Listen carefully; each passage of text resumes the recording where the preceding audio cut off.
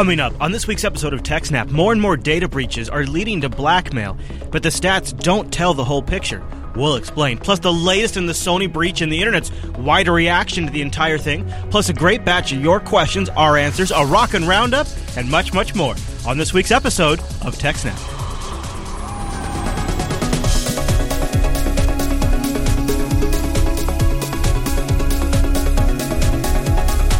Hi, everyone, and welcome to TechSnap. This is episode 193 of Jupiter Broadcasting's weekly systems network and administration podcast. We stream this episode live on December 18th, 2014. This episode is brought to you by our three fine sponsors, DigitalOcean, Ting, and iX Systems. I'll tell you more about those great sponsors as this here show goes on. Our live stream, that's powered by the incredible Scale Engine over at ScaleEngine.com. Go check it out. My name is Chris, and joining us every single week is our host, the admin, the tech, and the teacher, Mr. Alan Jude. Hey there, Alan.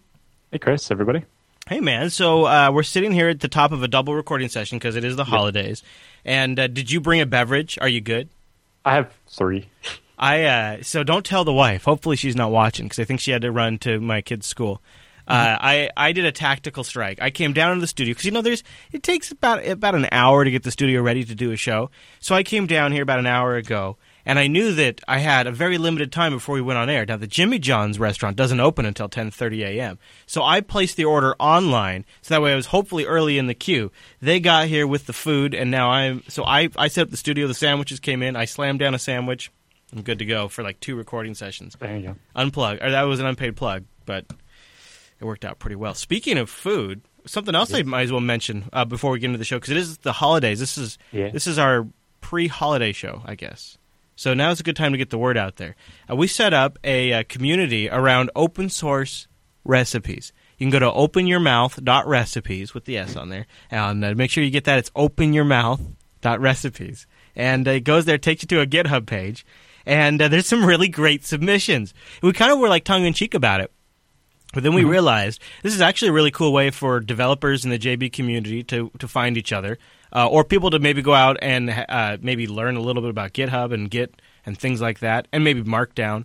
So there's exactly. Multiple reasons to check it out, but there is now we've got whole categories over here. We've got appetizers, bacon, breakfast, cocktails, desserts, eggs, hot dishes, liquor, noodles, pastas, pizza, sandwiches, sauces, sides.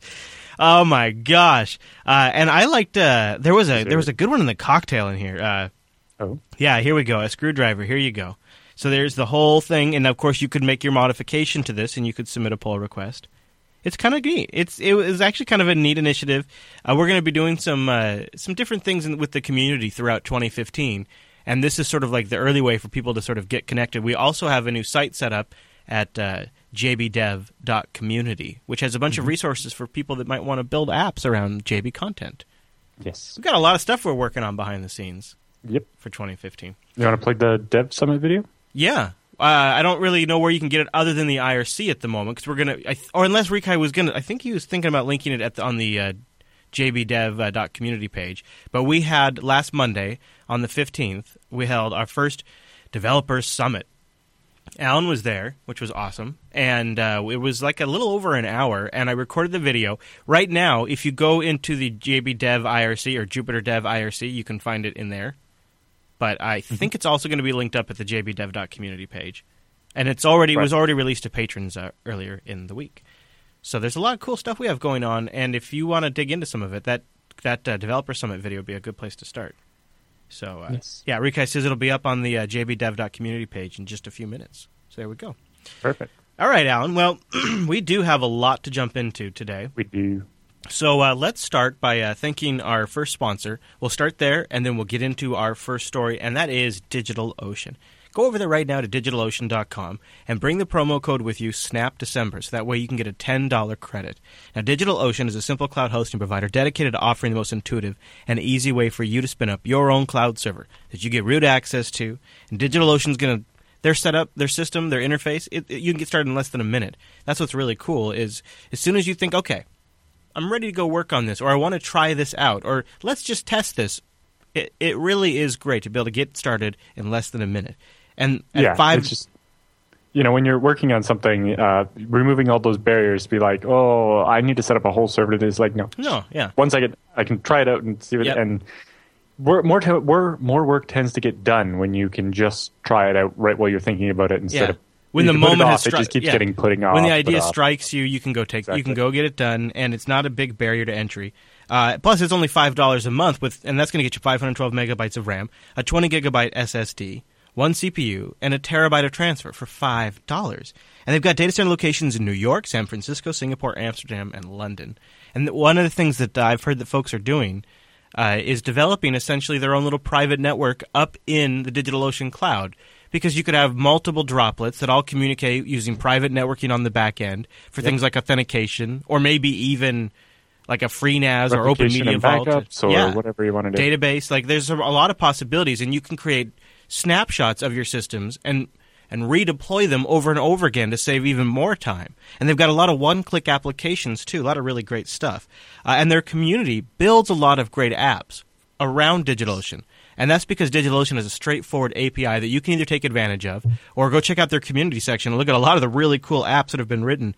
And there's an IRC bot that you can get to manage your DigitalOcean droplet if you're crazy. Once you authenticate to it, yeah. And they also announced that after overwhelming demand, that they will be supporting FreeBSD in the first couple of months of next year. Yeah, man, isn't that something? Wow. So, yeah, I know, right? Well, and I think it's going to probably be a huge hit for them. So go check them out. They've got an amazing intuitive control panel powering it all. And also, they're doubling down on their tutorials. In fact, they'll pay up to $200 if you got a great tutorial, and their editing staff will work with you.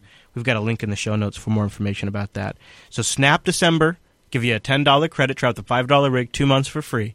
Be a great way to support the TechSnap program as we sail off into 2015. And a big thank you to DigitalOcean for sponsoring TechSnap.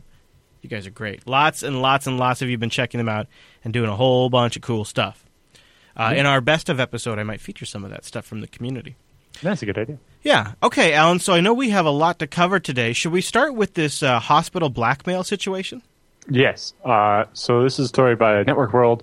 A group of hospitals in Illinois is currently being blackmailed with stolen patient data. So the Illinois hospital says someone attempted to blackmail them to stop the release of data about some of its patients. So the hospital chain received an anonymous email asking for a substantial amount of money in order to prevent the release of the patient data. A sample of the data was included in that email as proof that they actually had the stolen data. Okay. The hospital said it immediately notified law enforcement agencies to try to get help. An investigation discovered the data retains to publics who visited the Clay County hospital chains of clinics on or before February 2012. So it doesn't seem to have any newer data, only data leading up to February of 2012, although they didn't say how far back it goes. A hospital representative declined to disclose how many people this involves, but said the data is limited to patient name, address, social security number, and date of birth. Well, if it didn't have the social security number, that wouldn't be so bad. Yeah, it's enough now probably to do a little identity theft. Right. They Just say a little dabble. Right. They say no medical information was actually compromised in the breach. Oh, okay. Although, if they don't know exactly how it happened, how do they know that? In particular, it said the hospital believes the data has not been released so far. It didn't disclose how the data was obtained, but the hospital did say an audit by an outside expert concluded that the hospital's network had not been hacked. So maybe that really raises the question of how it got out, right? The age of the data suggests that this compromise may involve backups or cold storage or something, right? If it's only for patients going back a couple of years and before that. It could even be something as simple as like an old tape, Right. I mean, those are often mismanaged. Somebody takes it off site. Right, although with the email blackmail thing is a little... it's hard to say. Yeah, very true. But, so they hired one expert who says they weren't hacked. That doesn't necessarily mean anything either, right? No, and it seems obvious that the data is kind of old, which is weird and kind of points you in a different direction, right? So it's not clear if the hospital stores all their older data themselves or if they rely on some third-party provider that deals with their older files or whatever. And then maybe that was what was compromised. Maybe they don't have some of the patient records online. Right. It's hard to say, but obviously this is digitized data that somebody got a hold of and is trying to blackmail them with. So So we don't have much more on that story, but I thought it was interesting. Yeah, did you see also the article goes on to say that according to a recent report, by Identity Theft Reporting Center. Yeah, that there's been 304 breaches so far this year in the U.S. healthcare sector. That's 42% of the 720 breaches reported across the country. So right. that's that's 42% of the breaches are medical related ones. Well, it's 42% of the reported breaches. Okay, all right. Okay. But in part because of the massive breaches at Target and Home Depot and so on, the healthcare data only accounts for 9.7% of all the records that were compromised in 2014. But the other thing is because hospitals and healthcare providers and so on are under much stricter rules about disclosing breaches. Anyway, anything involving healthcare, if it's more than 500 people, it has to be publicly disclosed. If it's less than, the point of not disclosing it is that it could target, like you could easily match up the data to individual people that way, and it would do more damage to the people's privacy to report the breach when it's only specific people that were targeted or whatever. Well, and going back to how they say they don't think patient data was compromised, when I was doing contracting, the majority of my clients were doctors' offices. And a lot of times, different applications had different databases by different vendors, and sometimes they were Microsoft SQL, and on the same system there might be some really old database. Sounds like this one is a billing database, yeah, and that's why it has Social Security information for collections and so on. I mean, on my clients that I'm thinking of, you could have breached that system and maybe gotten a Microsoft SQL database, but there could have been a completely different database software on there. A lot of times for HIPAA compliance or whatever, they would use a third-party company to actually do the complicated, the regulated storage of the patient data. Yeah. Whereas, their billing data is just an Excel spreadsheet or a SQL database. But right? I kind of like giving more thought to the idea that it was a compromised backup too, because I think... Well, just because of the age of the data. Yeah. That's what suggests that to me. Right, and that to me stands out. And then also, I think it's a super low-hanging fruit for a lot of... at least for a lot of companies, in my experience, when they're doing tapes, it usually was either you went all the way in and you got like a full-fledged service that managed it for you, or you did something like you got like a case that locks, and one of the IT guys would drive it down to another building or something like that, and on occasion it would get left in the trunk. When I worked at the power plant, I don't think there was any really sensitive data on any of this, but when the server admin guy came in at the beginning of the day for work, he'd walk over, pull the tape out of the bottom of the changer, pull the tape out of the bottom, label it with the date, and stick it in a cardboard box right beside the tape backup machine. Oh, yeah. And then only the one that got done on Sundays or whatever went off-site or something like that. So we literally would have like a system set up when I worked at a place for a long time where there was two buildings that were about 2 miles apart, and so one of the IT guys, it was his job, and I would fill in for him when he was on vacation. In the morning, he would stop at the one office, pick up the tapes, and bring it down to our building. And at lunchtime, he would take our tapes and drop them off at the other building. And he would just kind of very casually do it when he was going. And, sometimes at lunch he would forget, so maybe he'd do it later in the afternoon when things would slow down. And this was the off-site tape solution. Right. And well, for this one, even just thinking about security, is a cardboard box sitting beside the tape machine. Now, it's in the back of the IT department, but there are enough people that could just walk in and walk out with a tape.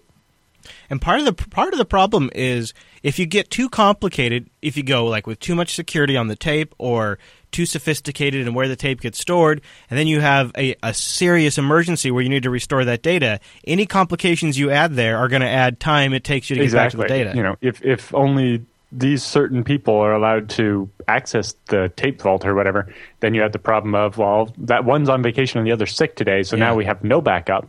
Or how do we get the backups? And it's definitely complicated. That's why services like Tarsnap are really appealing. Yes.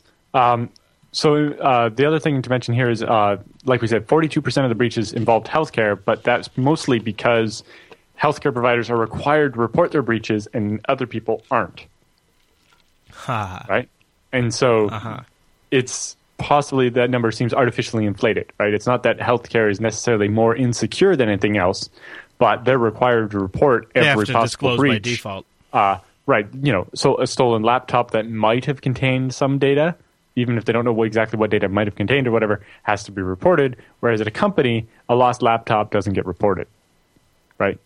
Publicly. Yep. And so, you have to keep that in mind when you're looking at this number of 42% of the 720 breaches that happen across the country. That is an interesting way where that stat is going to get skewed naturally, and then because it's skewed, that's going to be played up, Yeah. That's a good catch. That's good for us to know. All right, Alan, any other thoughts on that story? People need to have more secure storage. Yeah. What's the free plug? What's the BSD Now URL for Tarsnap? Tarsnap.com/BSD Now. So, I mean, seriously, it's one of those. It's like IX Systems. We've been recommending them since long before they were sponsors, and Tarsnap sponsors the BSD Now show. They don't sponsor this show. We don't get paid anything to say that, but it's still the backup solution that we both recommend. All right, so while we're talking about stuff, it's great and small and cheap. Yeah, and secure, and Well, yes, that's I guess the most important thing. Yeah. Well, and you've actually met the person that makes it, so you know that's interviewed him on the show. That's a positive. He was only willing to install Skype on his phone, not on his laptop. Lennart was like that too. Yeah, yeah. It's funny. All right. Well, let's talk about something else we recommend, and that's IX Systems. Head over to ixsystems.com/TechSnap. Check out some of the amazing systems they have, powered by those great Intel processors. ixsystems.com/TechSnap. I'm always checking out what they've got going on. They have a post up on their blog about TrueNAS replacing EMC and NetApp. Yep. Millions of institutions all around the world need enterprise features like snapshots, replications, corruption protection, software RAID, and many more. TrueNAS is a great solution for that. So they were running a series of webinars about that. And in the new year, they're planning a more extensive series that will cover a little more in depth, less just here's ZFS, it's cool kind of thing, and more how to actually use it and so on, and how to take best advantage of it. That's really cool. So you probably, if you're interested, check it out on their What's New page. The series will be the benefits of ZFS, and it will feature a question-answer style interview with the marketing guy from IX asking questions of noted ZFS expert Alan Jude. Oh, hey, I know that guy. Yeah, that's really cool. So is it going to be like live, or is it like just a text Q&A? We're going to do. It's a video webinar. There'll be 2 or 3 of them done live, and then the last one we'll record, and that'll be repeated for people that missed the live ones. Is so cool. And then they should post them to their blog. And then when we're doing the IX spot, we could talk about your video on the IX blog. Wow, that is awesome. Go over to ixsystems.com/TechSnap. Alan, didn't you have a little piece of hardware goodness there that you were going to show us? Just real quick. I know you talked about it. The hardware's already gone. But this is more about the tender love and care that hardware gets, really. Well, yeah. So, we just had like Cyber Monday or whatever a couple weeks ago. And so I ordered hard drives from Amazon for my storage here. But we also had a new client at Scale Engine. We need more storage. So we had our big server we bought from IX that we hadn't completely filled with hard drives because we needed to save a bit of money at the time. So we're like, well, we'll only fill it, 5/6 full of hard drives. Right, we filled 30 of the 36 slots with hard drives. So I asked for a quote on the price of the hard drives, and because I was like, well, if I'm just buying the hard drives, probably not going to make that big of a difference. But IX was actually cheaper than Amazon and had the better warranty. Oh, nice. So I was like, definitely go with. That's a win. But it turned out that the hard drives I ordered from Amazon and the hard drives I ordered from IX arrived on the same day. And just looking at the boxes and the difference, I was like, really? Yeah. So, the ones from Amazon came in the original box from the manufacturer. Yeah. Which is, a little square box, and it had these little plastic, yeah, I've seen it. Papery plastic thing that holds the hard drive in the middle of the box so it doesn't get bumped around too bad or whatever. And then IX ships them. So the box is padded at the bottom with this acoustic foam. Dude, right? You could put that up on the wall. Help with the podcast. Exactly. And then the hard drives are slotted in these foam bricks. Yeah, it looks like a giant toaster. The size of a cinder block. Yeah, it is. It's exactly like the size of a cinder block with toaster slots. It perfectly fits a hard drive. Like it's tight enough, but not too tight. So the hard drives are slotted in here, and then more of this foam on top. Oh, awesome. And so there's like more than an inch of foam in every direction all the way on the hard drives. So it doesn't matter if the delivery guy is like kicking the box. If he's in a or rush whatever, or something. it's not going to cause a problem. Yeah. But, they use FedEx, who treat the boxes a little nicer anyway. But yes, it was great. And, when we bought the server originally, they came packed the same way, except for they had actually gone to the trouble of taking the drives out of the static bag, putting them in the drive carrier, and then stuffing that drive carrier back into the static bag and then into the slot in the foam brick. So not only are your drives safe and comfy, but you might even have a little better podcast sound in the future. You never know. Yeah, but for the day we got the server delivered, we just had to slide the hard drives in. Yeah. Stefan showed up at the data center expecting having to put in 112 of those little screws in every hard drive. Yeah, and put the cages on there and whatever. Yeah. No, I had to do that for the new drives because they had sent the carriers with the server, almost it was like a year ago now. But that only takes a couple minutes. They pre-installed the cages. Yeah, they pre-installed the carriers for the drives we bought with the server. That is nice. And still put them back in the static bags, which is actually kind of difficult. The static bag is barely big enough, but they made it work anyway. Yeah, they must have been in the zone. But yeah, they take that little bit of extra care, it makes a big difference. Yeah, white glove. Well, yeah, it's that, but also like we talked about the QA process, right? Is that they don't just ship me the hard drives from how they got them from Western Digital in the box or whatever. They took the effort to actually test the drives and make sure they work. Because, as we've seen from studies from Backblaze and Google and other people, if hard drives are going to die, it's usually within the first 48 hours or even the first 24 most times. So they run it for 2 or 3 days and make sure that it's going to survive. And only the good hard drives actually make it to you. That is so nice. Yeah. It saves you so much time. ixsystems.com/TechSnap. And thanks to IX Systems. Hey, so while we were talking, Rikai got the jbdev.community page updated with the Developer Summit video on there. So if you want to see what we're working on, it's up there right now towards the top. Plus, you can find links to all other kinds of goodies on there at jbdev.community, where we have that Summit video that Alan and I were talking about at the top of the show. Okay, Alan, so Sony. Where do you want to start with the Sony coverage this week? It's kind of all over the place, but I guess the headline really is that they have apparently canceled the release of the movie that started the whole controversy. Yeah, The Interview. Yes, so The Interview about the assassination of the leader of North Korea. Yeah. And that was apparently what people were all the hackers used as their motivation or whatever. So apparently a couple of big cinemas said they weren't going to air it because the hackers had made some threat alluding to 9/11 or something. And it's like, yes, because somebody can perform a terrorist attack at 18,000 separate locations at once. Right. That makes sense. But it definitely seems like Sony is trying to play the victim and kind of play it up at this point.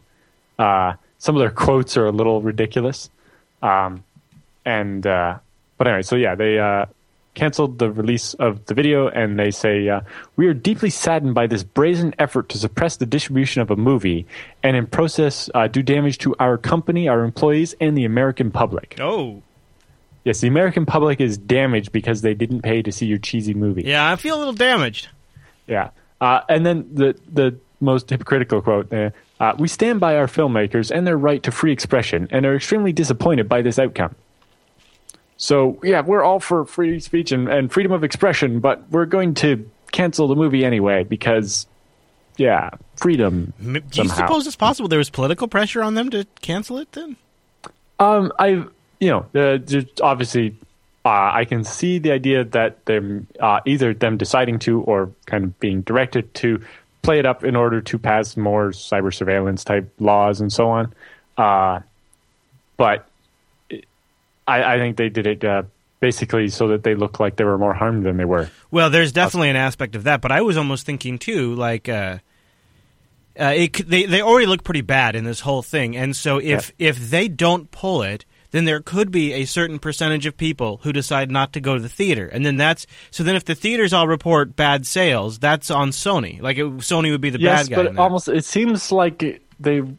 Now, obviously, they can't market it this way to capitalize on it, and this movie has got more attention than it ever was going to. I would never have heard that this movie was going to exist, big time. And it seems like they actually kind of threw away money they could have made from all the people that only went to see it because of this. Yeah, or whatever. Well, and the actors canceled their tours. They didn't really say why, but they're like, I think part of it was They say part of it was for safety, I think is kind of implied, but I think also part of it's like, safety we've of gotten so what? much, I know, they've gotten so much free marketing out of this whole thing. They don't need to go around. In particular, a number of people, including Bruce Schneier, kind of insinuated that they think that the hackers may have found something especially damaging to Sony, and Sony is capitulating in an effort to avoid that actually being disclosed.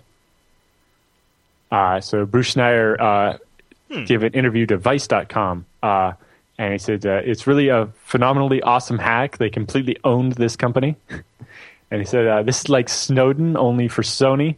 He said the release from this hack could keep going on for months as we get more and more of this data coming out and getting to look at it.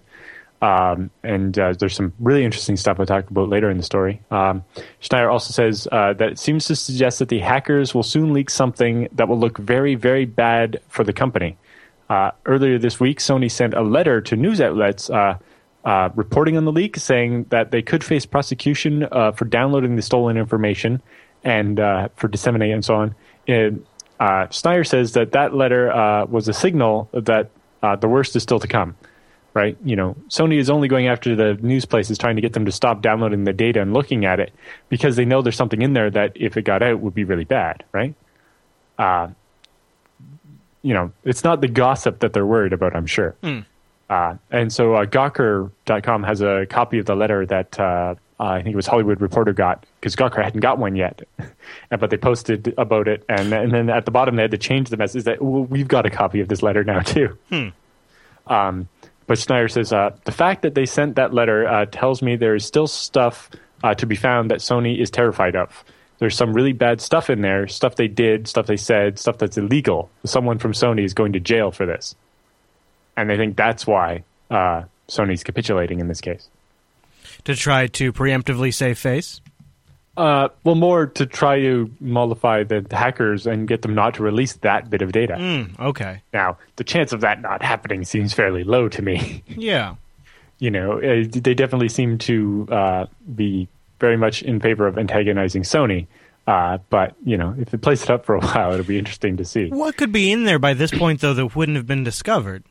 Well, they claim to have gotten how many terabytes of data, and they released... and I guess not all of it's been released yet. Right, okay. Yeah, okay. Only fractions of it. And on like Twitter and Pastebins and so on, they've been claiming there would be a big Christmas surprise or something, so it'll be interesting to see what happens. Yeah. But about the specific stuff, the claim about terrorist attacks and physical violence and so on, they talked about the threatening letters to the family. There's no proof those came from the actual people that did the hack and not just people that took the leaked information and did that. And about the terrorist attack and so on, like Schneier says, it's just some people acting like 12-year-olds and, trying to scare people and laughing at them, right? It's, anyway, you really have to consider capabilities and so on when you're looking at these threats. Right, I agree. In particular, at Vice.com, they have another article that's saying the reaction to the Sony hack is beyond the realm of stupid. This is not terrorism. They're trying to call it terrorism or cyber terrorism or whatever. Yeah. It's like, well, there was no violence, so how is it terrorism? It's like they stole the script for the new James Bond. Yeah. That nobody died. You could kind of stretch the definition of terrorism because they're trying to scare Sony into doing something, but in this case, it's really more blackmail than terrorism. And so I really don't like the idea of classifying this as terrorism or cyber terrorism or anything like that. And, apparently the White House is coming out and going to actually blame this on North Korea. Yeah. And it's like, based on what evidence? Oh, you're not going to tell us? Right. Yeah. It's just getting all kinds of ridiculous. There was an article in the New York Times last night about it, and they just two anonymous officials familiar with the matter were sourced. And if they're anonymous, how do we know they're actually familiar with anything? Well, and here's like at the end of the day, or they're familiar with the government's want to promote the idea of a cyber war against North Korea. You know what they're going to do, right? Is eventually they'll just release this movie. It'll probably be later in 2015. So Sony will. This will be. So you mentioned like how Schneier, I think it was, that said Sony's kind of playing a victim here. This is going to be in that victim column. So we've had all of this horrible things happen to us. Plus, we couldn't release our movie on Christmas Day. This is yet another cost of the cyber attack, And Yep. it will. And in the New York Times article where they say that it is North Korea, they also in that same article say this is the most devastating cyber attack ever to take place on U.S. soil. So there's a lot being played Right. here. So devastating in that Sony lost some money. right, and it was embarrassed real bad about saying Yeah. things about people. Like making and racist jokes about President Obama. and the employees, info that got out does. That's the worst part. But Yes, and that's unfortunate for those and also, people. but if you, but that's Sony's fault for storing it in a spreadsheet. and if you buy into that they stole movies and put them on pirated sites too, which is another cost, right? So it's another. As if the movie wasn't going to be pirated if I it know, wasn't for that. I know. But you can see how all of this is going to get added up as the cost of this cyber. And now we will have this as look at the cost of a cyber attack. So you could say this is the most costly attack, but devastating is the wrong word. That's what the New York Times called Nobody died. Yes, but they're obviously have a mission, as it seems. it. Or they have a certain bent they would like to put on the story. Yeah. And unfortunately, it is Sony. Again, I know it's Sony Entertainment, and it's a different area of Sony, but once again, it really looks like a lot of really bad practices that really bit them at the end of the day. So to get into that part of it a little bit, we heard about the day after the hack was announced or whatever that Sony shut everything down and people were Couldn't forced even to use their use phones. pen and paper to. But part of that might have been a little less a little less in their control than we thought. In particular, the malware that was used apparently includes a wiper, which was erasing the machines after they were done. So they went and stole the data, but then also destroyed it. Yikes. So possible Sony actually lost some of their data Oy. if they didn't have good enough backups. So Cisco's Talos security team has some analysis of the wiper malware that was used in the Sony attack. yeah, this is great. So they have an article here where they, tearing it down and following the TCP stream back to Yeah, some stuff. this is really neat. So they got quite a good analysis of it. And then at the end, of course, being Cisco, they're like, well, this is our different appliances that would detect this attack. Right. Blah, yeah. blah, blah, blah. If you had a Cisco firewall in place, If you had a Cisco AMP, then the funny one is that there is a separate story on Threat Post about a bug in the AMP and bad things happening there. oh But anyway, really? speaking of Threat Post, they have an article that a newer version of the Destover wiper malware that was used in the Sony attack. We kind of mentioned this last week. The newer version is signed with the certificate stolen in the Sony hack. Aha. So the malware got better by hacking Sony. Yep. So, and the malware that was used against Sony to erase all their data was also now officially says signed by Sony on it, and is trusted by other people's networks because it has a certificate from Sony, which I'm hoping is revoked by now. But anyway. Interesting. I mean, that's why we titled last week's episode "Signed by Sony." Yes. And then Threat Post has their Digital Underground podcast. They have an interview there about the Sony breach. So that's about 27 minutes of good detail on what happened there. check that I hadn't had a chance to listen to it yet, but it looked quite good. The other interesting thing is the amount we've been learning about what the MPAA has been up to through this Sony breach. The Verge has a bunch of documents here, which, this is the stuff that Sony is trying to get the news companies not to post. Yeah, I maybe think. so. Right here. Yeah. In particular, when you get down to the bottom, when you look at the actual PDF, it says privileged and confidential attorney-client communications, attorney work product, subject to the common interest agreement, which is something all the members of the MPAA signed to allow them to talk about their secret stuff. Great. Subject, Common interest agreement. Yeah. Subject, whether ISPs claim to be the information service provider for purposes of common carrier regulation, rendering the ISP ineligible for the DMCA safe harbor. Right. If you're an information service, then you can't. Then your common carrier doesn't apply to you. But then the DMCA does apply to you, right? Is what they're saying there. No, they're saying that the DMCA safe harbor provision that says because I'm a hosting provider, An information service is what they say here.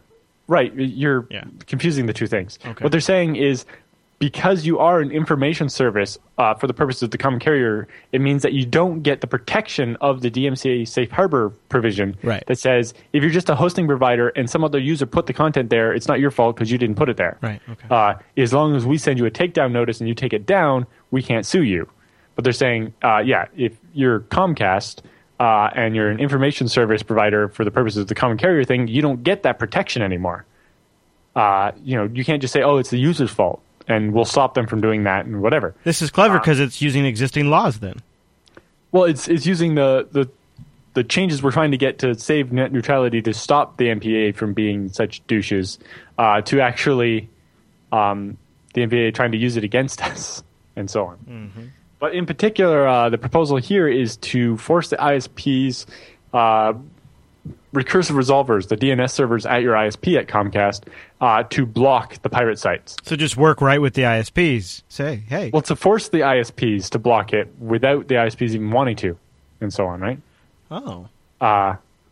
They're basically trying to make it impossible to look up the domain, the Pirate Bay, from inside the U.S. by forcing every ISP to block it. And then they talk about... We've seen similar things happening in the UK, but using, court stuff. They talk about what some of the common arguments will be and what the responses to those common arguments will be. They've already kind of identified what some of the common responses will be, and the wigglese that they'll use to address them. Yes, the most aggressive position that we take is that if an ISP is providing functionality to its users that does not fall within the scope of Section 512KIA of, then the ISP is not a service provider under the provision at all, because they are offering to the end users not transmission, but rather transmission bundled with DNS, caching, and other information services, such as Usenet access, email, or web browsing. Well, email and web browsing aren't services that an ISP provides. They're just transmitting you to the other end. So maybe the DNS and caching is a service they provide, but people can just use Google DNS or something, and then it's not. Your ISP is just providing the pipe.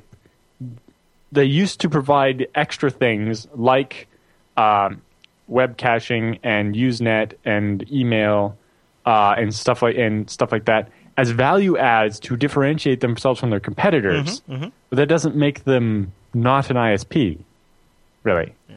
Right? The appeal of this argument is that it tracks precisely the reasoning of the FCC, which declined to treat ISP's provision of transmission as a separate service offering, but rather as a commingling offering containing multiple information service features alongside transmission, in which the DNS and caching in particular were inextricably intertwined with transmission, such that the ISP could not be said to be offering inexorably intertwined transmission to the public. So they cite a lawsuit, or this is proving the reasonableness of FCC's holding that DNS and caching are necessarily invoked during use of the internet service. Now, that court case seems to have the problem that they're, again, assuming that if your ISP doesn't provide you DNS, then you couldn't have the internet. You can get DNS somewhere else, or you can run your own recursive resolver. Mm-hmm. Now, most people aren't, Windows doesn't have one by default, but that doesn't mean that anyway. There are this and many other plans, including, like we talked about last week, the stuff with Google going back and forth. Google did all this stuff, bend over backwards for the MPAA, and they're like, Google's not hard enough. Mm-hmm. Mm-hmm. Yeah, so maybe this is just a lot of this kind of stuff that comes out to light. But it'll be interesting to see what else comes out of this. Yeah. I feel a little guilty for like kind of voyeurism of wondering what's going on there, but... Well, when they're talking about messing with DNS and stuff like that... Well, yeah, but I just mean in general from the from Sony and yeah, and it's definitely like there's some aspects of it that have gotten a little out of control, and I think part of it's because of the news cycle during the holidays. There's not a lot of big stories, so they've gotten like a lot of the news outlets have gotten all in. And in particular, I think part of it is that the tech press does a better job with this type of story because they actually know how to read these files and stuff. Right. Right, your regular news reporters, they get 40 gigabytes of data and they're like, I don't know what to do. Yeah, very true. All right, Alan. Well, I'll take just a break right here, and I'll tell you about something I know to do. Let's go over to Ting, techsnap.ting.com. Techsnap.ting.com will take $25 off your first device, or give you $25 if you have Ting compatible device in your pocket. They have a BYOD page. You can check to see if your device is compatible. 2015 is going to be an awesome year for Ting. So right now, they're offering up to $150 per line that you have to get canceled. You take that, you combine that with our $25 credit, and you're going to have your Ting service covered for quite a while. Now, here's what's great about Ting. There's no contract, no early termination fee, and you only pay for your usage. It's $6 for the line. I've got 3 lines right now. And then you just, whatever you use, minutes-wise, messages-wise, and data-wise, that's what you pay. The dashboard makes it really easy. The average Ting bill works out to be $26 a month. $26. That's amazing. And if you think about it, for smartphones, that's a really good deal. Plus, Ting has no-hold customer service. So if you ever get stuck, you ever have any troubles, you can call them at 1-855-TING-FTW. But you'll probably be able to get most of that with their dashboard. But like I said, so not only does Ting have that early termination relief program that's really great, but they're also rolling out GSM support in early 2015. This is going to be really big because you'll be able to take advantage of both CDMA and GSM all within your Ting account. Manage it from your Ting dashboard, and it's just pay for what you use type service. I think it's going to be really neat. And they've got the coverage map up. You can go check it out. And they got some blog posts about it. And that's cool. But Ting crazy. They're also rolling out, very early stages right now, fiber optic internet service. Well, this is Ting's parent company, Tucows. But yeah, they're looking at rolling out a fiber optic internet service to compete with Comcast in Virginia. I think this is the first target market. In particular, they said when they did their research, everybody who's launched gigabit fiber service to people's houses has had more demand for the product than they ever expected. And so they're like, well, that seems like it's obviously something people want. Yeah. And I'm sure most Comcast customers would love to have a competitor to Comcast. Oh, my gosh. So crazy fast fiber access, no hold customer support. Yeah, from the company that does things properly and has been doing the internet longer than Comcast and knows more about how it actually works. Kind of a neat initiative, and it could bring some honest-to-goodness competition. You can find out more at ting.com/internet if you want to read more about it. But start by going to techsnap.ting.com. That way, the TechSnap show gets credit for your visit, but you also get that $25 discount, and then you can get started with something great. They have a lot of really fantastic devices. Go check them out. Everything from really great value feature phones to the latest and greatest Android phones, or just a SIM card for that Nexus 6 that you buy from the Google Play Store. TechSnap.ting.com. And a big thank you to Ting for sponsoring the TechSnap program. Congratulations on the fiber optic internet to everybody at Ting and the Tucows company. Yes. And we'll keep an eye out. Why are they not starting in Canada? Bastards. Why are they not starting in Washington, Alan? That's what I want to know. Yeah. TechSnap.ting. They're starting it around the University of Virginia, apparently. Yeah, that's fine. As it were, Alan, as it were. So a little birdie tells me that there's a new BSD Now that just landed. Episode 68 just hit the web. Just the Essentials. What's this about? Just the Essentials. Sounds like a cooking show. We interviewed Michael W. Lucas about his new book about FreeBSD. Well, there you go. Episode 68 just hit the webs. This is your halfway point to start downloading. Yes, his new book is FreeBSD Mastery Storage Essentials.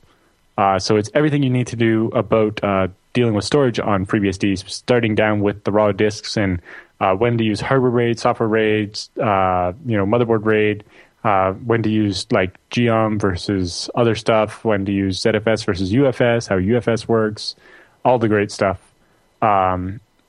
Dealing with the 4K sector alignment stuff, the difference between aligning the sectors in the file system with the sectors on the hard drive, and lining partitions versus lining the block size, and everything you need to know about all that stuff, including a whole section on disk encryption, including choosing between the two different kinds of encryption that are available on FreeBSD. Because there's Geli, which is the kind of more modern, fast one designed for storing your data. And then there's GDBE, which is more embassy grade one, where you can destroy the on-disk keys, but then so that if you then enter the correct password, it tells you entered the correct password, but sorry, the data's been destroyed. So that if someone is torturing you for the password, you give them the right password, they know that you gave them the right password, and maybe they stop torturing you. Episode 68. That sounds like an interesting book.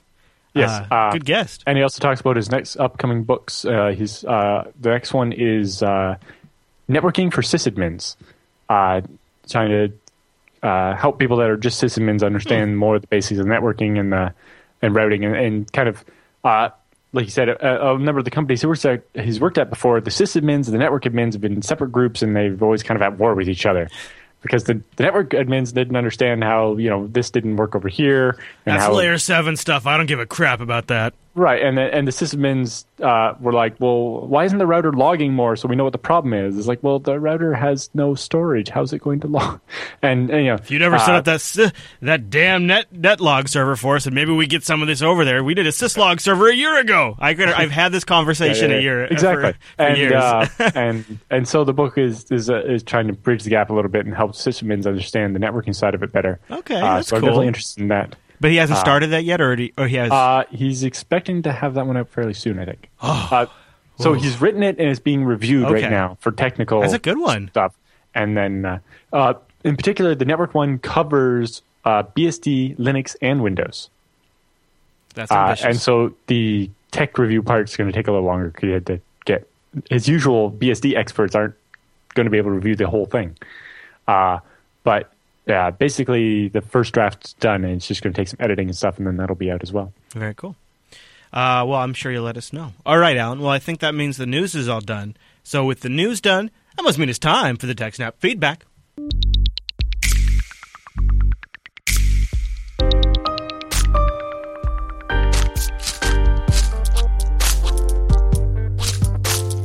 Thanks for sending your emails to techsnap@jupiterbroadcasting.com or popping that contact link at the top of the Jupiter Broadcasting site, or even better, starting a thread on our subreddit over at techsnap.reddit.com. Our first email comes in from Coffee Guy with a firewall question. Here we go, Alan. Buckle up. He says, I've been running an old IBM X Series server for about a year, mostly as a file server, and I use Subsonic heavily. I'm running Crunchbang because I'm comfortable with Debian, and I like having a lot GUI, even if I hardly ever use it. It has 2 NICs, and I've decided it's time to make it into a hardened firewall.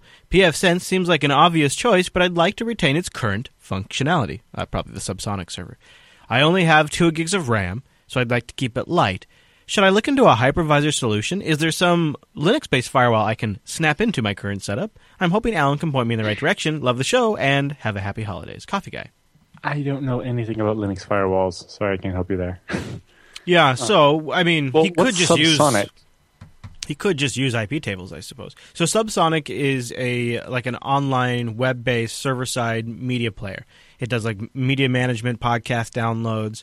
It's got a web interface to it, and then you can also connect a bunch of different apps and stuff to it. It's pretty nice. I have one at my house. The Subsonic streaming media server can be installed on FreeBSD. So you could install FreeBSD rather than pfSense on the machine, install your Subsonic on that, and then also do the firewall with PF or IPFW. You got to wonder, too, if you could just put Subsonic on pfSense using the plugin system.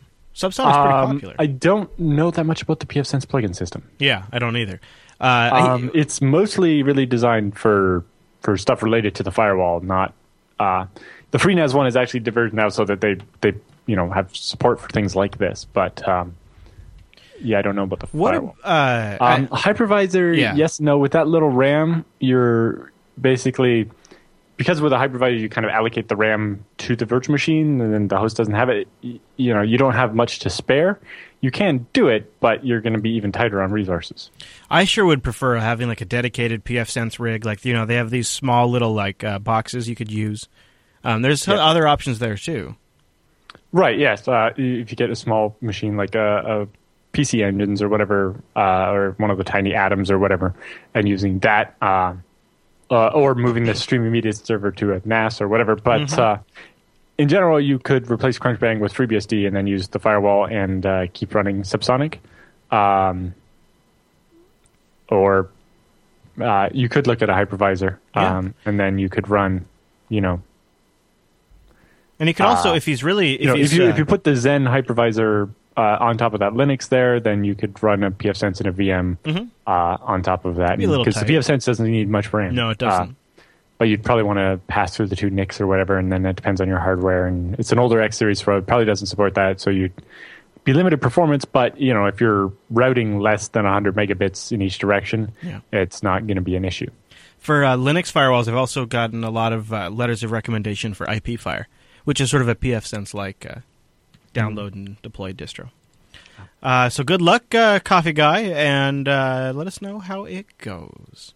Next email comes in from Leon, and he says, "Hello, I love the TechSnap show. You give me insights into how the IT world spins. In my company, I'm the graphic designer, but because there's no one here managing IT, I also do our IT. Our company slowly grows in personnel and in devices that are connected to the internet, like printers, computers, servers, NASs, phones, tablets. Soon, I'll have more than 256 devices on the network. So, here's my beginner question. How do I set up my network and assign IPs when there will be more than 256 devices? So devices will not be able to get to the 192.168.1.xx IP. Will devices be able to talk to each other? On the flip side, how can I set up my network with just IP management so that devices can talk to each other, or at least directly? I think he's a little confused. So he's saying if the devices can't talk to each other, at least directly. So can you please give me a quick overview of how to set up an internal network where there'll be 257 devices, or maybe there's even 1,000 devices?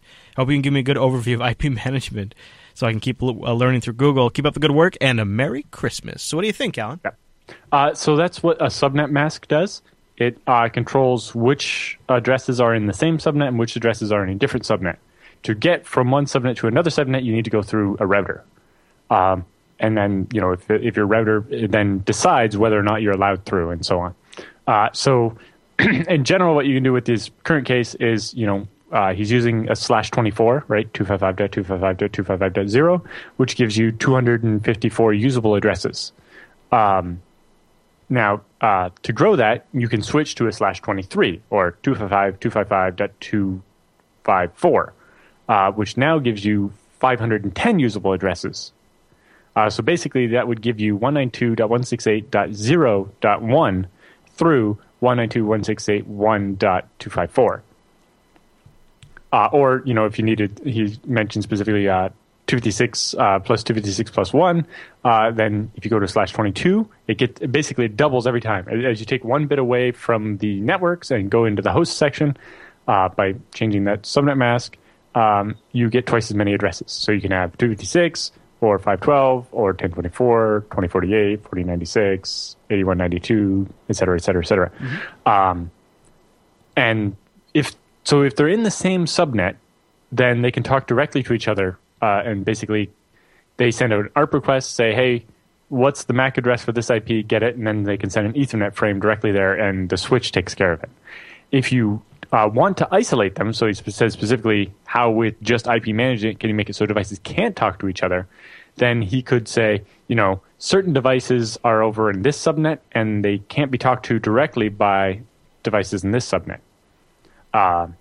And basically, all the devices in subnet 1, when you try to go to an IP address that's not in your subnet, whether that's the subnet beside yours or the internet, you send the packet to your default gateway or your router, right? And then the router then decides, that either goes to one of the interfaces that I'm connected to on the router, so your router can have separate connections to different subnets, or the router doesn't know where, it's like, that's not a network I have access to, so it sends it to its default gateway, which is your ISP. And then your ISP looks around, is this one of our existing customers? No, then I'll send it off to the internet, and on and on and on. And so if you create two separate subnets, then your router gets to decide who can talk to who. So that's the setup I have here at my house. I have one subnet for upstairs, and that's where all my personal stuff is. And there's one subnet downstairs for the office. And there's actually a third subnet for servers. And, there's a rule that machines in our office here can't talk to my TV upstairs. And so on, right? I have a personal file server and a work file server, and you can't access my personal file server from the office, right? Because our pfSense says only people in this subnet are allowed to talk to that server, or, this machine in the office is allowed to talk to my personal file server, right? My machine in the office is, but the employee's machine isn't, and so on. So in general, if you just change that subnet mask by 1 bit, then you will create a subnet that can hold 510 devices instead of 254 devices, and that will solve your problem. Mm-hmm. of course, because of the way it works, you're in the second half of the bigger subnet, so your subnet would grow forward instead of backwards, right? So instead of being 192.168.1.blah and .2.blah, it'd be .0 and .1. But that's not that big of a deal. If that does conflict or whatever, you'd have to move, and you could use .2 and .3 or something to that effect. All right. But basically, that's what the subnet mask does, is it controls which IP addresses are in the same broadcast domain versus which ones aren't. And if you want to go between those two, then you have to have a router. Leon, you are Alan has given you the 411. Now go out and Google forward, and you'll get it all set up. Yep. I have some leftover slides somewhere from when I was teaching this in the IP addressing class where this was literally the question. It's like, so you take over the network at this office, and they have X departments that each want their own subnet. And this subnet, this department has this many computers, and this department has this many computers. How would you subnet it? Right. That's a good one. Mm. I think Ethan here has a question that is 1-bit networking, 1 part firewall. Let's see here. Let's get into it and find out. It's about isolating a server. I know that much. He says, in my company, we would like to set up our own cloud with OwnCloud. Its purpose will be to send or share files with our customers and clients. I know we could do this with a lot of other established services, but we don't want to share data with others, just our clients. How can we isolate a server located in our company with OwnCloud installed to be accessible only through the internet? It can't be accessible through the intranet. Am I reading this right so far? Yep. Okay. Some sort of isolating the application from the rest of the internet with other applications. In addition, will this help to prevent spreading possible hacker intrusion? Will it help if OwnCloud is installed on a separate physical server, or does a virtual server provide enough of a safety if OwnCloud gets compromised? Can a virtual server also be configured that it can be accessed from only the internet? Thanks for the insights, Ethan. So it sounds like in particular his goal here is to prevent island hopping. So if someone does hack their own cloud, they can't then get to inside to the internal network at the rest of the company. Mm-hmm. So can be done with a virtual server, probably better with a physical one, but either way. And basically this comes down to, the firewall and the IP address you assign the server. You basically have to give it an address in what's normally in a network topology called a DMZ, or demilitarized zone. It's basically mean this is a part of the network we don't trust, right? It's just the part with our public internet IP addresses, right? So I'm assuming their company has more than one public IP address, and one of those would be assigned to this OwnCloud server, and it would only have access to the router to go out to the internet.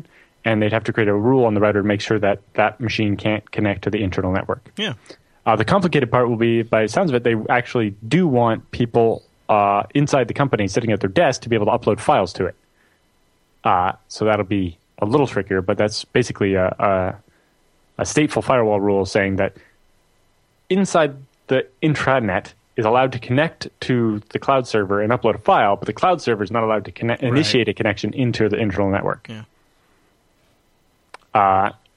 It's basically just, obviously you could put it in its own VLAN or whatever, but generally you would put it in the VLAN that's what's called the DMZ, and only has access to the internet and not the internal network at all. I have a similar setup here. There's the internet-facing interface on all the servers is in DMZ, VLAN 300 on my network, and they can only access the router that goes out to the internet. Now, some of them have a second network card, like physical separate network card, that's on an internal network that goes between those servers. But again, that one is isolated and can't reach the office LAN either. It's, again, a separate VLAN. I think we have a theme for some of our episodes this week. Folks that are finding themselves in the role of managing an IT infrastructure that's beginning to grow a little bit beyond their current grasp. But Benjamin writes in, he says, due to cutting costs at my organization and employees getting laid off, one of them who was laid off was our only IT guy. Now everybody's doing his or her job to their best ability, including me. I started to read some IT news, and I've also started to listen to your show. In the news, I read that Google will prefer HTTPS over at HTTP. We have several websites. What kind of certificates do I need to buy? Is it extended validation certification or a domain validation SSL certification or an SSL certification? We can buy just one for all of our domains, or we have to buy each one for each domain? What encryption type and key exchange do we have to choose when purchasing the certificate? I don't know if you've already talked about certificates in your past shows. I just started to listen not too long ago. I don't know about your answer policy if this type of question gets answered on the show, but I hope you'll answer mine. Thanks, Benjamin. Yes. Okay, so there's SSL certificates, which basically prove the identity of a site. And then there are basically two different ways they do that. The first is called domain validation. So basically what that means is you prove you actually own the domain. So they look at the email address that was used to register the domain, send it an email, you click the link, you prove that that's your email, and therefore you get the SSL certificate. This is to prevent, me from buying the SSL certificate that for JupiterBroadcasting.com and being able to make a spoof site. Mm-hmm. But that technically that validation isn't all that strong, but it's good enough for what most things use. So then, mostly because that became a commodity where you can get a domain validation SSL certificate for like $10 now. The registrar or the certificate authorities came up with extended validation certificates. These ones require actual paperwork and proving your identity and so on. And they do basically two things. In most browsers now, they will make the URL bar turn green instead of the default gray or whatever, which is a better trust symbol than the little padlock. And when you click the little link or whatever beside the green bar, it will contain the details of your company. Like it'll actually say the address of the company.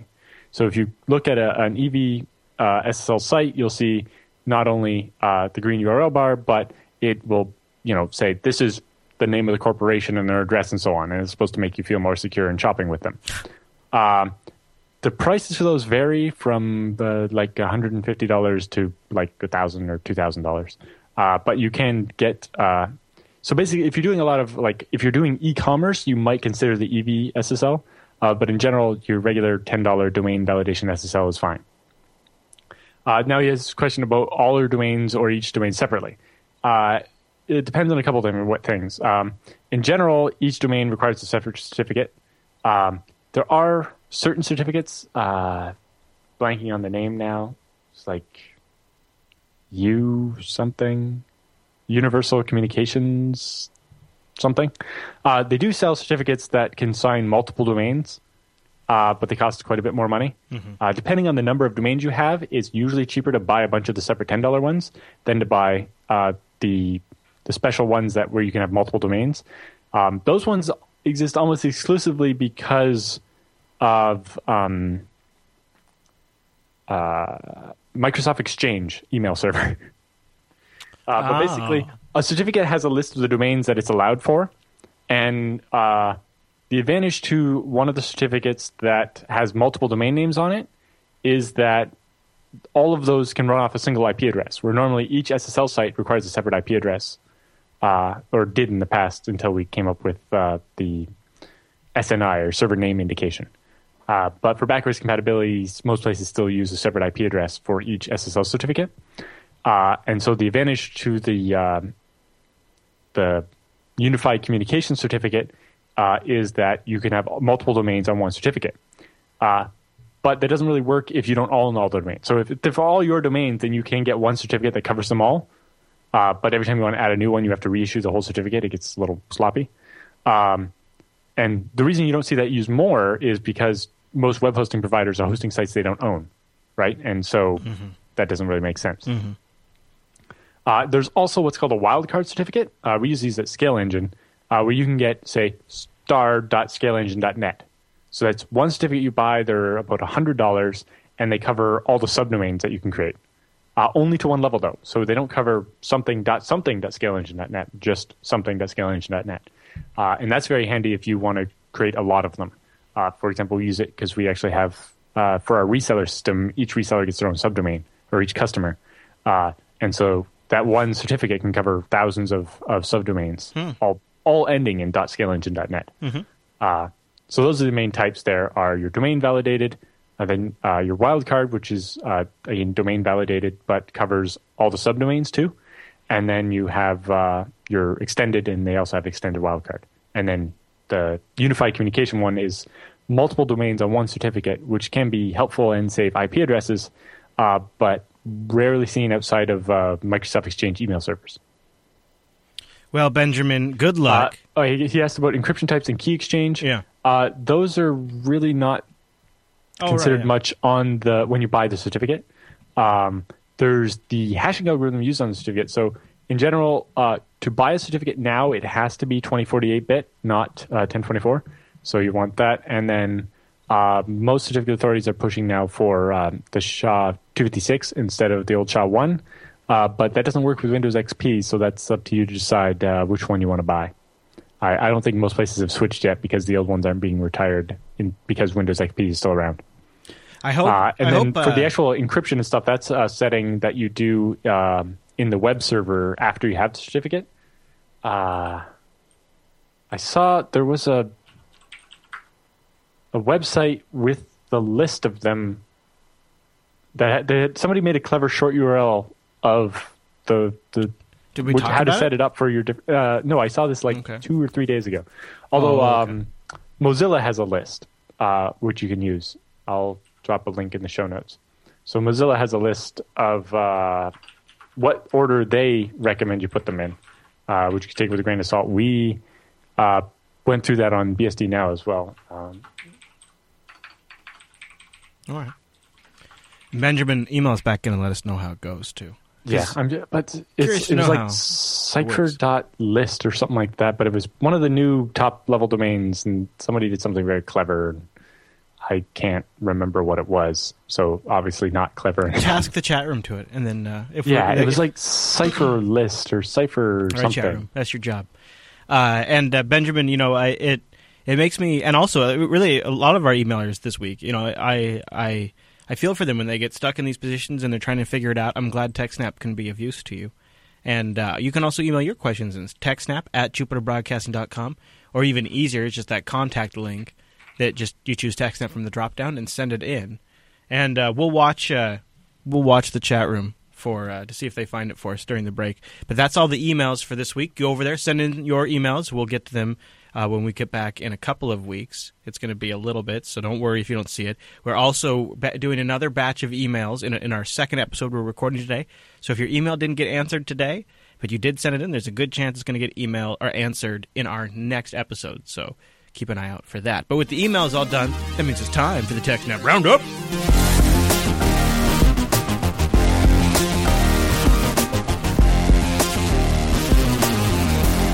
Welcome to the TechSnap Roundup. Yeah, that's what that crazy music means. Now, the roundup are stories that just didn't quite fit at the top of the show, but we still want to go over them and give you some links to follow up on your own after the show. And a lot of these links were powered by our subreddit over at techsnap.reddit.com. Like this first one. Somebody remembered that I begrudgingly am still a Viber user. Mm-hmm. And Viber got themselves in a bit of trouble on Twitter this past week when trying to call out ESET, the makers of ESET antivirus. Or Nod 32. So you see, if you scroll down a little bit in the story, you see there's this, they tweeted a picture, and it's ESET giving a warning saying, hey, the object download.cdn.viber.com/cdn/desktop/windows/Viber setup is the win32/toolbar.search suite and is a potentially unwanted application.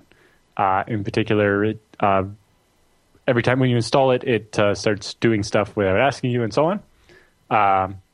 So you have the option to either disconnect it or allow it to continue installing. So Viber tweets an image of that warning box in big red letters, I'm guessing done with MS Paint, hashtag ESET sucks. Yeah. And then tweeted, we suggest you uninstall ESET and get a better antivirus. Buggy software keeps reporting a threat in Viber. Hashtag ESET sucks. And ESET responded, as you say in the show notes there, with an uppercut. They say at ESET, sorry, Viber, but privacy of our customers comes first. Viber does silent downloads and sends statistics without asking. Hashtag ESET doesn't suck. Oh. And then they post a code snippet from Viber showing them connecting to service.viber.com and posting to the install_statistics.php and returning a bunch of information about your machine without asking you to do that. And also to start actually, the helper class is actually called helper HTTP download in silent. Yeah. So it's pretty hard to claim that it's not silently downloading stuff. Now, Viber says, look, we're just pinging after a successful installation with the little stats so we know where people are installing at. And they say you'll that notice when Firefox wants to do that, it asks you if you would like to do that first. Yeah, that is the difference. It's not very nice to assume that that people want other people to know they're installing Viber and so on, right? Yep. It's you can't have an implicit opt-in for something like that. I agree. Oh, Viber. Why are you going to call them out like that? We stand by our original comments and request that ESET stop blocking Viber unnecessarily. Well, if you weren't such an ass about it in your tweet, maybe they would have been more willing to work with you. Yeah. They did kind of like take the first strike. Literally, we suggest you uninstall ESET and get a better virus. Yeah, and then hashtag ESET sucks. So they're trying to say it's buggy. It's no, your software is spyware. Sorry. Yeah. All right, Alan. Next story in the roundup. Yahoo plans to disclose all new bugs it finds in 90 days. Within 90 days. Yeah. So basically, they're modifying their procedures a little bit. So normally, with responsible disclosure, you would wait until the other place has patched it and is ready for the news to come out. But Yahoo put a hard limit on that on 90 days so that, if it's not fixed within then, they're like, well, the chance of this being exploited by somebody else and people not knowing about it is a greater risk than than people finding out about it before the patch. Makes sense. Yeah. Old Yahoo. All right. There's a lot of different outlets reporting this one. Supposedly it's Russian malware that's already hit over 100,000 WordPress sites that use a plugin. I'm forgetting the name of the plugin now at the time that we're doing this. But it started rolling out over this last Saturday and Sunday, and it started happening very, very fast. Google's already blocked 11,000 domains to try to curb the damage. And researchers are warning that it'll be... it's a slideshow plugin called Slider Revolution. Yeah, that's what it was. Thank you. Yeah. Slider Revolution has issued an update that fixes the problem, but... Yeah, there you go. Gaming site Dolphy.net was one of the first infected sites to fix the problem by removing the code and going behind a firewall. I didn't know that they hit that because that's actually a site I frequent. Well, there you go. So that was happening over the weekend. Mm-hmm. All right, Alan, the hunt for Red October. Yes. Also, there's been one that's been going around. I guess it's not in a roundup, but just a quick mention. There's one torrent locker that's been encrypting people's files and holding them for ransom again. Yeah. But apparently it has something to do with torrents. Anyway, yes. So the team behind the Red October Advanced Persistent Threat Attack is back with a new one called Cloud Atlas.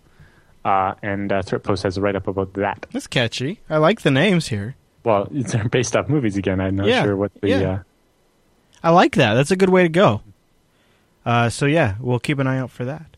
All right. This next story had me facepalming earlier this week. Verizon's new encrypted calling app that does end-to-end encryption, kind of not so end-to-end. What's going on here? Right. So the company that makes it, called Cellcrypt, says... when asked about the fact that this end-to-end encryption that's supposed to mean nobody can listen in on your call happens to include a government access option. And the vice president of Cellcrypt disputes the idea that building technology to allow wiretapping is a security risk. So it's a secure encrypted call, but we have a way to break in and decrypt the call. Yeah, look, that's not going to fly for Chris. I'm sorry about that. They say, quote, "It's only creating a weakness for government agencies." He says, just because a government access option exists doesn't mean other companies can access it. It also means that it doesn't mean that they can't. Right? Not having a back door means that people shouldn't be able to access it. Having a back door means that certain people can access it and other people have the potential to be able to access it. Yep. And over time, more people will figure out how to get to that back door. Exactly. And what's the point of end-to-end encryption if there's a hole in it on purpose? And, also if the point is to keep the government out, why then is doubly doomed? Well, I agree. Maybe they're taking a page from Canadian telcos who envision a surveillance-ready network. according to government documents, yes. right? Oh, well, in particular, that they're ready to offer it. Oh. So the government has passed legislation that isn't as strong as it was originally going to be, but basically the telcos are like, oh, we're ready to provide you with all this extra surveillance stuff just so you won't legislate to force us to do something even worse. But in particular, it's a little sly because, only the really big telcos can set up this really big thing to provide surveillance for the government whenever they want kind of thing, where the reason why the telcos are all of a sudden so eager to do this is it basically blocks all small competitors from trying to keep up. Right. Because if you're a smaller competitor or someone trying to break into the market, you can't afford to build this giant surveillance network on top of your infrastructure. Yeah. Right. Or to purposely build all your infrastructure with holes in it. Whereas, if you have huge piles of money and you can charge your customers to install the surveillance, it's easy. And so the telcos are eager to see this rules adopted because it means that there will be no new entrants to charge them or to compete with them. How do you feel about it? Not very happy. Yeah. Well, not much you can do, I suppose. Well, my internet doesn't actually run through that. I'm not. I don't go through any of the major telcos. Like my internet actually goes directly to Toronto, where it then gets on an American ISP. That wasn't what I was expecting. Where it gets on an international backbone that I trust more than any other big telco in the world. So. You kind of caught me by surprise with that answer. Yeah. All right, but it makes sense. So ours had kind of a bad day a couple of days ago. They were just briefly, if you want to call it hacked, that's fine. It was really a defacement. Yeah, well, yeah, they can't deface the site without hacking it. I know. I just kind of hate calling everything hacked these days. Yes. In this particular case, yeah, so the front page of Ars Technica was replaced with defacement message for about 15 minutes before they fixed it. In particular, the attacker broke into one of their web servers, but didn't. Obviously, the web servers basically have read-only access to the content, so they couldn't change anything there. However, they made a successful attempt after gleaning some information to get to the Central's core, where they could actually replace the website. And they they put up a defacement page that streamed a song from a band called Dual Core, where the chorus of the song is "Drink all the booze, hack all the things." So it seems these particular guys were just having fun. Did you see that ours recommended that everybody that had an account change their password because they're using MD5 with... I'm going to talk about that actually in a second. Oh, okay. But yeah, so it turns out that even though the web server has read-only access to the content, apparently there was a backup file stored on that server somewhere that the attacker managed to read, and by reading it, they got enough information to then island hop. Yeah. So they actually had their network secured properly, but they had a file laying around that contained sensitive information. Like a password or something. Or a database or something that gave them enough information to get to the central part. So they did fairly well, but then it kind of broke down. Them backups, I was saying. Yeah. And so they mentioned that the passwords in their database are hashed with MD5 using 2048 iterations and so on. And obviously that got, there's a bunch of comments up here about MD5 really, you've had several articles about how that's bad. And, 2048 iterations not enough, blah, blah, blah. Lots of people complaining about it. And then they actually have proper security expert actually posted and said, well, in particular, and Ars also clarified, their comment system, which is the thing people would be signed up for, is actually powered by PHPBB. In particular, it uses a library called PHPass, right? PHP password, which is written by the guys that did OpenWall, which is a firewall, and they host like the mailing list for security vulnerabilities between the operating systems, the distro security lists and stuff. They're really known for security and stuff.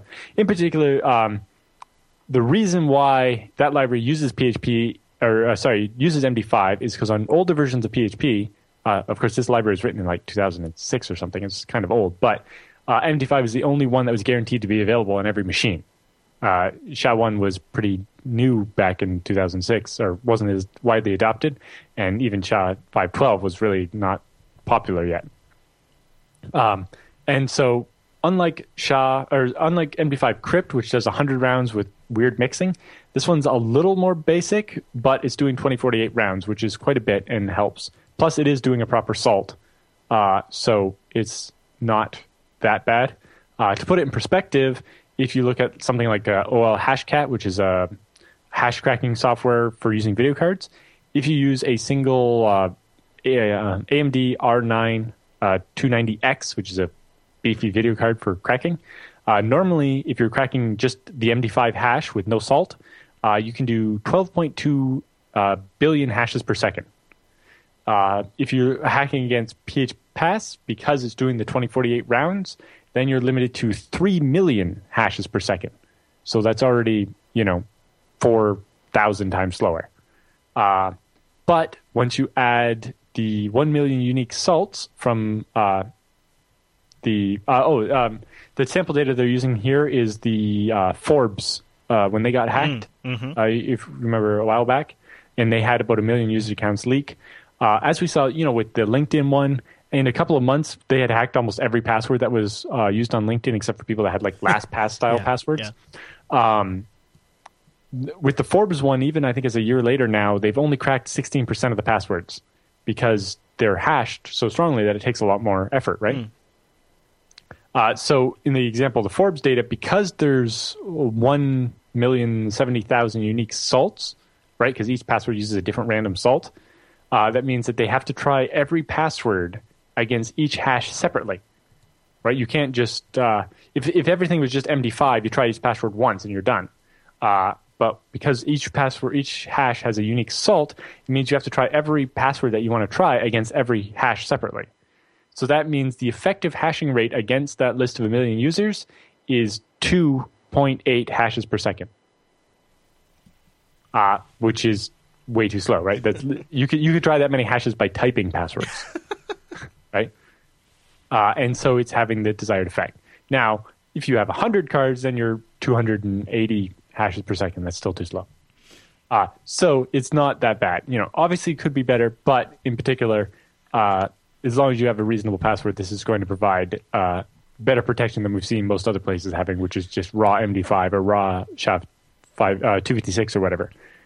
Because they were using a proper library, that makes me feel better. Hopefully they would switch to something better like SHA-512 Crypt, but in this case, they didn't write their own hashing algorithm or something. They used a standard proven one, and that's why it's not so bad. All right, Alan. A small bank in Kansas creates the bank account of the future. Except for it has nothing to do with bank account per se. So in particular, the most common way right now to do electronic transfers of money is the ACH, right? Mm-hmm. The automatic clearinghouse. The problem with that is those are done in batch once a day. Yeah. Because that's how banks worked in the 70s. And still do. Yeah. So basically, if I want to send funds, I file a thing. That night, it gets cleared. And then the next day, maybe it shows up at the bank. And then a couple days later, the money's finally where it needs to be. And that's obviously slow and cumbersome and horrible. Right. So this bank has basically built a new anti-fraud system so that amount of time isn't required as much anymore. And in particular, they're just going to tie it to the clearing network they used for ATMs, right? When you put your card in an ATM and take money out, it disappears from your account immediately, not 2 days later like an ACH. Right. So they're like, well, we could use that network to do large transfers for businesses and stuff and have it done instantly. It's like, why hasn't anyone thought of this before? Yeah, really, seriously. In Canada, we actually have a service. It used to be called CertaPay, now it's called Interact or whatever, and where you could do this for emailing money to people. So you could do up to $1,000, kind of like a PayPal-like transfer between people. I used to use it to pay my friend for computer parts when he had a computer store. And basically, it was a federated system. So it was supported by every bank in Canada because it's based on the ATM network, right? So you log into your bank's website and say, I want to do a transfer, put in the person's email address, come up with a secret question and answer, amount of money you send. It used to be instant, then they introduced a half-hour delay for their fraud system. But then half-hour later, they get an email, click a link, log into their bank's website, pick their account, put in the secret answer, and they get the money instantly. But in general, I would say that I'm surprised this hasn't been done before. Yeah, no kidding. Now, it might need some changes. Normally your ATM transactions are limited to, like, depending on your account, but like $700 or $1,000 or something. To prevent if your ATM card gets stolen or whatever. But it definitely seems like having instant stuff happening would be great. I'd love to see this reach something like Stripe, which I use for credit card processing. Because Yeah, no kidding. Now, they delay 7 days and then send it, but even after they send it, it takes a couple of days to show up. The funny one currently is we've been using the Vancouver Currency and Bullion Exchange, or Bullion and Currency Exchange, whatever, to sell our U.S. dollars to get Canadian dollars after do the credit card billing. Yeah. And the money for the deposit of the Canadian dollars shows up a day before the withdrawal of the U.S. dollars because of the ACH system. Huh. Because it takes longer to process U.S. ones because something. You know what, Alan? That's a little cattywampus. Yeah. Well, because then it makes my bank account look like I have a lot more money for a day. Because I've gotten the deposit of the Canadian dollars, which are currently selling for Canadian dollars worth less, so the U.S. dollars sell for more than one Canadian dollar. And the U.S. dollars haven't disappeared yet. Ride the float. We were just talking about PHP BB, Yes. and I guess they've had a little bit of downtime this week. Or what's been going on over there? They found an intrusion on their servers and pulled everything offline in an abundance of caution. Oh, so they've just posted a third update today? Yeah. And so looking back, they say on Sunday, December 14th, several of the web servers powered in PHPBB.com were compromised. Upon discovering the ongoing attack, we immediately took our network offline and performed a thorough investigation, which is continuing. At this time, we'd like to ask everyone to follow basic security protocol. If you were using your PHPBB.com or area51.phpbb.com password for anything else on the internet, you should change to unique passwords. Your personal PHPBB forums are not affected by the compromise. The compromise wasn't done through PHPB. So they said they're rebuilding their servers from the ground up to verify the integrity of all their data, and the process will likely take several days. And they say, and then they have an update 2 days later, which is yesterday.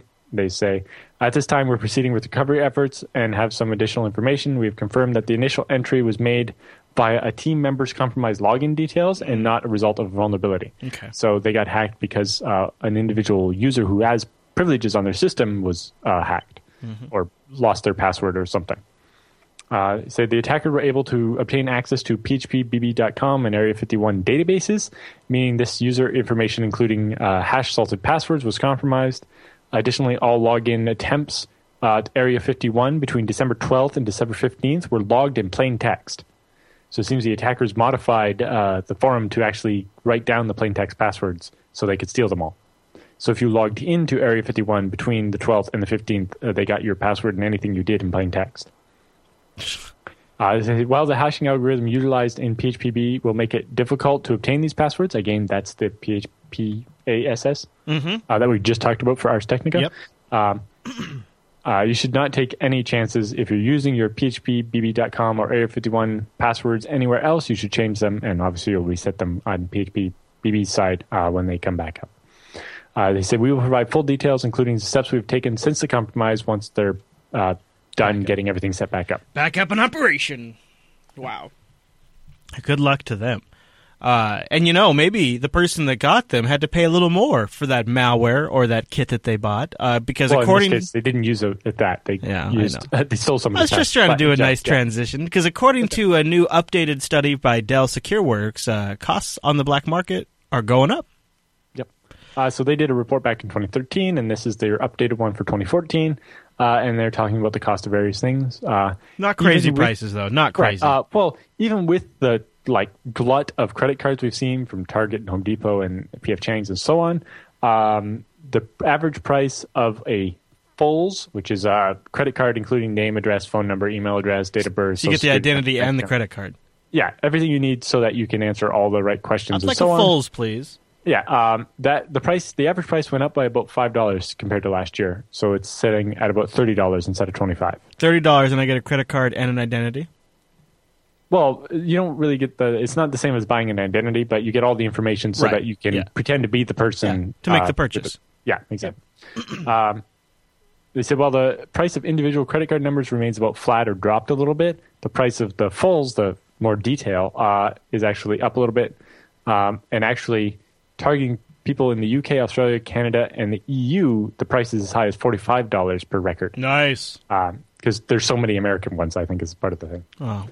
Also, premium MasterCard and Visa cards that work well worldwide, like the special, black, platinum, gold ones or whatever, or ones that are not likely to run into being frozen because they were suddenly used in a foreign country. Right, yep.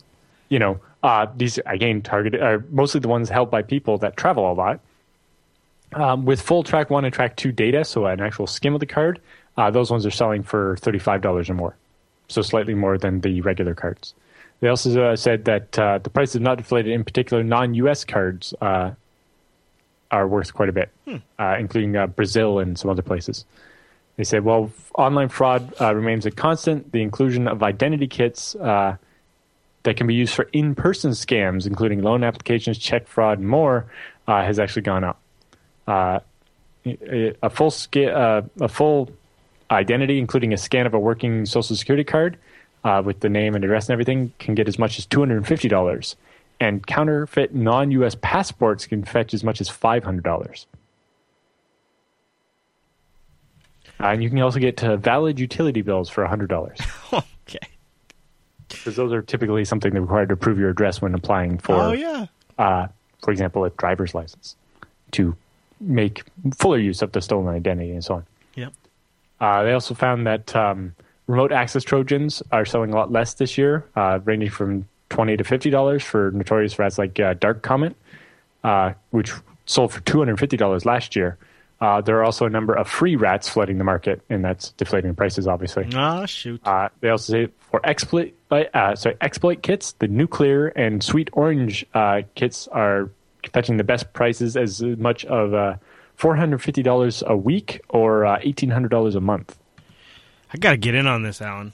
Yeah. Apparently pretty strong DRM on these exploit kits where they can charge you per week or per month for them. And the article has the link to the full PDF. Yeah. Which has all kinds of goodies. This is like a high quality. This Dell SecureWorks company, these guys really got some money behind this production here. Yep. Nice. Yeah, and that and Dell case make heavy use of FreeBSD as well. Oh, look at them. All right, Alan, I believe that brings us to the end of this week's TechSnap, doesn't it? Yep. Well, how about that? So go over to Jupiter Broadcasting and click on episode 193 to get notes for everything we talked about. Also RSS feeds to get the show weekly. Download links, obviously. And the calendar will have all of our live times if you'd like to join us at a live show. We typically are live Thursdays at 1 p.m. Pacific, which is 4 p.m. Eastern, 2100 UTC. Yeah, we won't be live next week because it's Christmas, but or the week after that because it's New Year's. Yeah, like the show really, but we will have shows for you still. So don't worry. If you're subscribed to the RSS, you'll just get them automatically. So boomsies. Also, click that contact link and send your feedback into the TechSnap program because we needs it. And last but not least, if there's something you didn't hear us cover but you would like us to cover, or you want to engage with the community and maybe ask your question in public and get lots of feedback, techsnap.reddit.com. All right, everybody. Thank you so much for tuning in this week's episode of TechSnap. See you right back here next week.